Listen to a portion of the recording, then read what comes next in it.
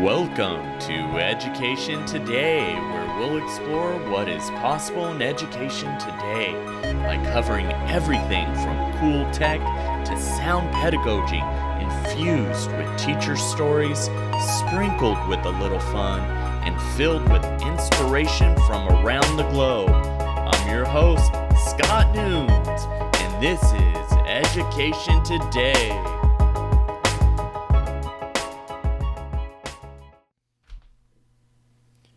Welcome to this pilot episode of Education Today. I'm your host, Scott Nunes.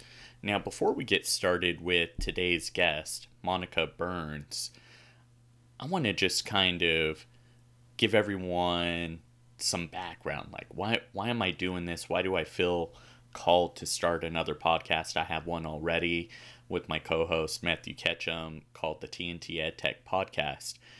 And I'm finding myself wanting to go deeper and deeper on some of these topics, but not really having the right kind of podcast for it. And rather than, burden the TNT EdTech Podcast with my harebrained ideas, I thought, you know what? I'm just going to kind of test this out. So don't hesitate to give me any feedback. Probably the best place is on Twitter at Mr. Nunes Teach.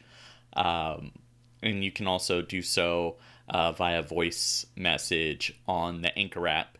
And if you like what you hear today and on the other episodes that I'll be releasing soon after, then go ahead and give me a great review on Apple Podcasts so that others can follow me as well.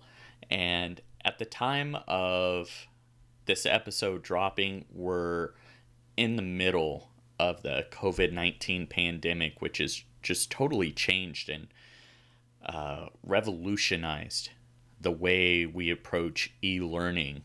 I'll be honest, it's been a tough time for me, especially since I'm transitioning into a new position as a tech coach, going from an ELA classroom at the secondary level to that has been a challenge, trying to find a workflow and then doing all of this amidst the pandemic. And so I've had to hit the ground running and learn a lot.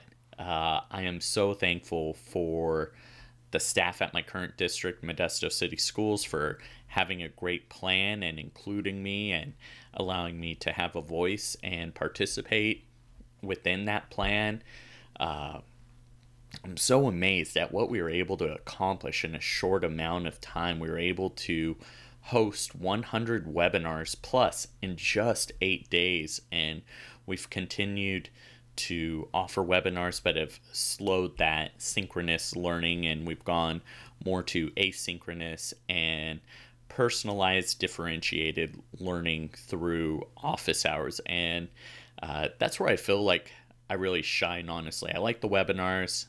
Feel like I did okay with the asynchronous courses, mapping those out, but it's those interactions with people that really get me going. That's what I enjoy most, and that's what really drew me to this job. So without further ado, I want to introduce our guest for today, Monica Burns. Monica is an educator, author, speaker, and EdTech consultant. Monica has worked with educators on 3 continents, spoken at live events such as ISTE, South by Southwest, EDU, and EdTech Europe. Her books have impacted thousands of readers. Be sure to check out her website, www.classtechtips.com. You can also find her on social media at Class Tech Tips. Be sure to also check out her Easy Ed Tech podcast. And without further ado, Monica, welcome to the show. Please let the audience know where you're based out of and what your current role in education is right now. So I am a former New York City public school teacher, but I live on the other side of the river now in New Jersey. And I am a professional development facilitator, blogger, and podcaster, and author in the EdTech space. Nice. And what types of communities do you serve now in your current role? So, most of my work is with pre K 12 educators, although sometimes I get a chance to work with pre service teachers as well. So, most often I'm working with classroom teachers, instructional coaches, helping them figure out the best way to use education technology strategically to meet their curriculum goals for students. And what kind of impact do you hope to have in the future, in the long term? So when we look back, what are we going to say about Monica Burns? Oh, well, that's a big question, I guess. But one thing, that comes to mind is that, I hope that my work makes the lives of teachers easier so that they can work, smarter, not harder when it comes to bringing in digital tools into their classroom. I think that word easier is important to me because I know how much is on everyone's plate as a former classroom teacher myself who wore lots of hats. And during my time in the classroom, I have the Easy EdTech podcast and an Easy EdTech Club as my membership site. So that idea of making things easier is what I'm always trying to get at. No, and I think you're succeeding already. So you're right on.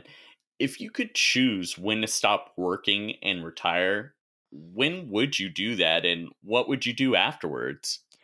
Gosh, well, for me right now, having work life balance is really important. And someone who runs their own business, right, and started their own business and has that entrepreneurial spirit with the work that I do, it can be tough to kind of separate the two. So right now, the past kind of year and a half, I think I've done a much better job of carving out time for half days or for days that are offline. And so that, as someone in my 30s, right, that's kind of my front of mind when it comes to thinking about the future and the balance to make sure I'm setting myself up so that I'm not overextended. And if I am, at a point where I'm closing down that laptop for good and calling it in, right, from a retirement perspective, I think that I would still be involved in things that connect to students and teaching and learning. I am a former Girl Scout, a Girl Scout Gold Award, and think about, volunteering in those kind of spaces that I haven't prioritized with my time now, but could see myself putting, into a higher priority if I was retired.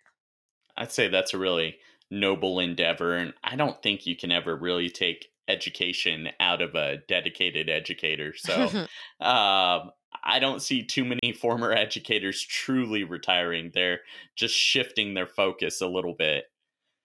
Uh, what was a pivotal moment in your career when you were directly in education before you got into your consulting work?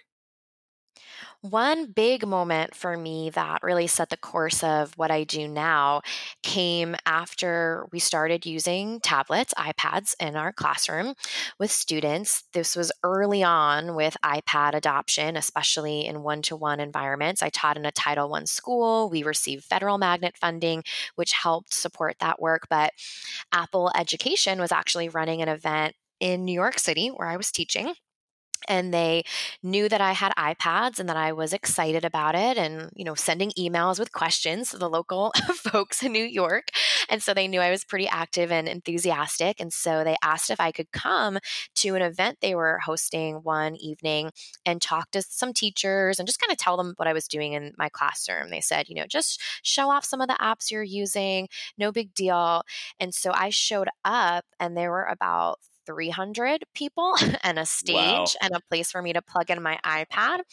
And I kind of got that feeling that if they had told me what was really up, I might have said no. And I'm very friendly with all those wonderful folks. So I don't want to make it sound like I was tricked into something, but that's kind of how it felt in the moment. But I just, did what we all do, especially those of us who are classroom teachers and just kind of have to be up for whatever the day presents itself with, and have to be flexible. And in all those moments, I just jumped on stage and plugged in my iPad and just went through, all the apps that I loved. And, all of a sudden, 45 minutes later, I'm stepping off of this stage and people are asking, what's the name of my blog? What's my Twitter handle? What's these things that I just didn't have answers to? And that was in early 2012. And then by May, I kind of said, maybe this is something something I can share, or maybe my perspective is different and could be helpful for someone else. And that's when I launched classtechtips.com in May of 2012. It's when I joined Twitter from my blogger, standpoint. And that was a real pivotal turning point as a classroom teacher to say, I have something special to share. And here's a space where I can connect with other folks who are excited about these things too. And I'm really glad you did that. It's so motivating to hear your journey. And I can only Hmm. imagine not knowing you were going to speak in front of so many people. I know how nervous I get when I'm on stage, and I know I'm going to do it. But at the same time, I could kind of see how it's a hidden blessing not knowing until you were there. Then you're just feeling that nervousness right up front. Oh, absolutely. Right. It's just so wild to think of, right, what the difference is when you're walking into something that way. Yeah, and I also think it's pretty neat how just immediately people ask you tons and tons of questions. And I like that you admitted you didn't have all the answers. And I could just tell from your voice that you sought those answers for those people. That's amazing. It just fits in so much with what you do now. It was very fortuitous that you had that experience. Do you think you would be doing what you do now had you not done that? I don't know. I don't know if I really understood what was out there and available and what my options were in terms of sharing my story with a wider audience.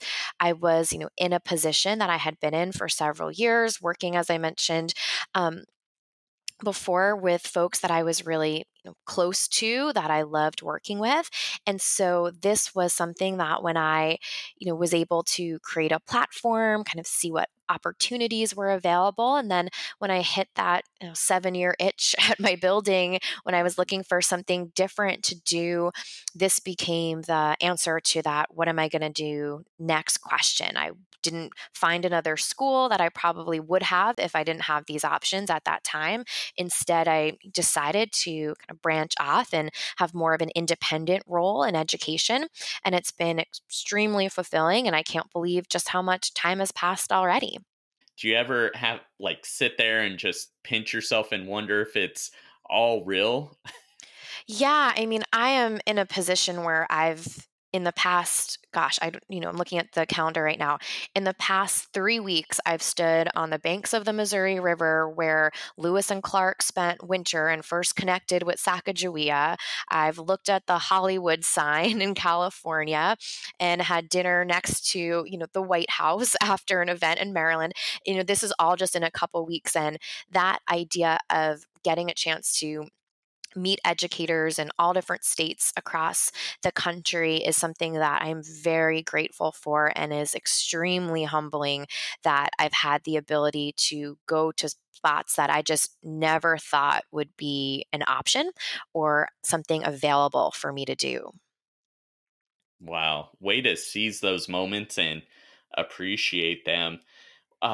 With being so busy, what is one workflow or productivity pro tip you would have for the audience? Yeah, well, systems are so important for everything that you're doing. And for me, in terms of ease and efficiency, I really have kind of I lean very strongly on Google tools, collaborative tools. I have some folks who will help me out with projects, being able to have that ability to invite them in, to use a spreadsheet to keep track of all of my blog posts or upcoming podcast episodes. Really, that organization within a spot that I can access on my phone, that I can access on the web, or I can access from a device I borrowed from someone else is really crucial. Who are some people we should follow on Twitter Ooh, I or on love, social yeah. media? Yeah, so I follow a lot of people and follow a lot of hashtags also. So, one great place to start in terms of finding people is the hashtag CreateEDU. So, a lot of people will share things that have to do with creativity in the classroom, which is one that I really love. I follow a lot of organizations like Edutopia, for example, and EdSurge, because I'm interested in seeing what they pull together with lots of different educator voices. So those would be two places to start for sure. No, those are great. And speaking of EdSurge, I just got an email recently that they're merging with ISTE. What do you think is going to come from that? They're both powerhouses in education. Yeah, I saw that come through my email first too. Sometimes I get, embargoed news from different ed tech companies, and I sometimes it takes away the element of surprise when certain announcements take place, right? I'm like, oh, I kind of saw that coming with so and so, or I had a heads up about something, or I'm under NDA somewhere and I already knew this, but that I didn't know. And so it's been on my list this week because that just came through to kind of check in with some of my folks who are more kind of in the ISTE network than I am in terms of day to day and checking in. I probably know more people on the ISTE side than the EdSurge side, but it's something that I'm interested that, NYSCATE, which is New York State's ISTE affiliate, a conference I love and have been to for several years. I'm up with them. I'm presenting 2 sessions there right before Thanksgiving. So when I'm there, I'm interested in hearing a little bit more about what folks on the ground are saying. Yeah, and what are a couple of EdTech tools that you're really on fire about right now? So I've done some work with the Spark team with Adobe Spark, and that's one that I love. I love Spark Video and Spark Page and Spark Post. So those are ones I'm pretty pumped about. I love Google Arts and Culture and the interactive Street View maps for different places. One that jumps out to me is the Colosseum, where you can walk through. My sister is in Italy as we're talking now and was sharing some photos of her at the Colosseum. And I was thinking back to a couple weeks ago where I was taking a group of people on a virtual walking tour of the Colosseum. So that's one that I'm really excited about too. And then this past year, I've done a few Skype in the classrooms with students. So even though I'm not in the classroom full time as a classroom teacher, I do some coaching and with teachers. I spend a lot of time with students in classrooms. And so we've been able to have experts from the Elephant Sanctuary in Tennessee, a place you can't even go and visit. They only do virtual stuff. And historians from Greece, right, talk about ancient ruins. And that's another one that I've been pumped about as well. What would be one last piece of advice you would have for the audience? I'm really excited about how folks are sharing things on Instagram this year or the past couple years that I've been more connected in the space.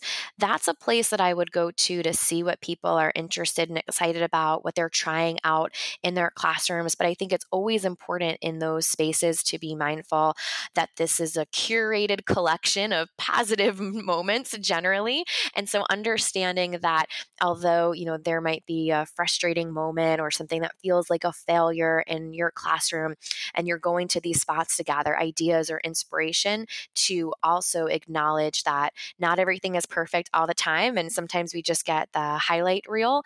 And that's one thing that I love, but also try and use as a reminder every time I open up the app and I'm seeing what other folks are excited about. Oh, I think that's a great tip with social media and Instagram in particular. Hey, not everything is perfect all the time. You are seeing that highlight reel. And with that, I want to bid you adieu and thank you so much for being on the show, Monica. Oh, thank you so much for having me. Thank you all so much for listening to Education Today. It is my sincere pleasure and joy to share out my connections and the knowledge of my guests. If there is someone or some topic like SEL, gamification, 3D printing, something like that, that you would like to hear more about on this podcast, don't hesitate to reach out. You can find me on Twitter at Mr. Nunes Teach. That's probably the best place. You can also find me on the Anchor app and leave me a voicemail on there. If you do, you may find yourself featured on the podcast. And like always, be sure to subscribe to this podcast, share it out with a coworker, and give Education Today a positive review on Apple Podcasts. Thank you, everyone. And remember, everyone, out here in this field of education, it's grind time.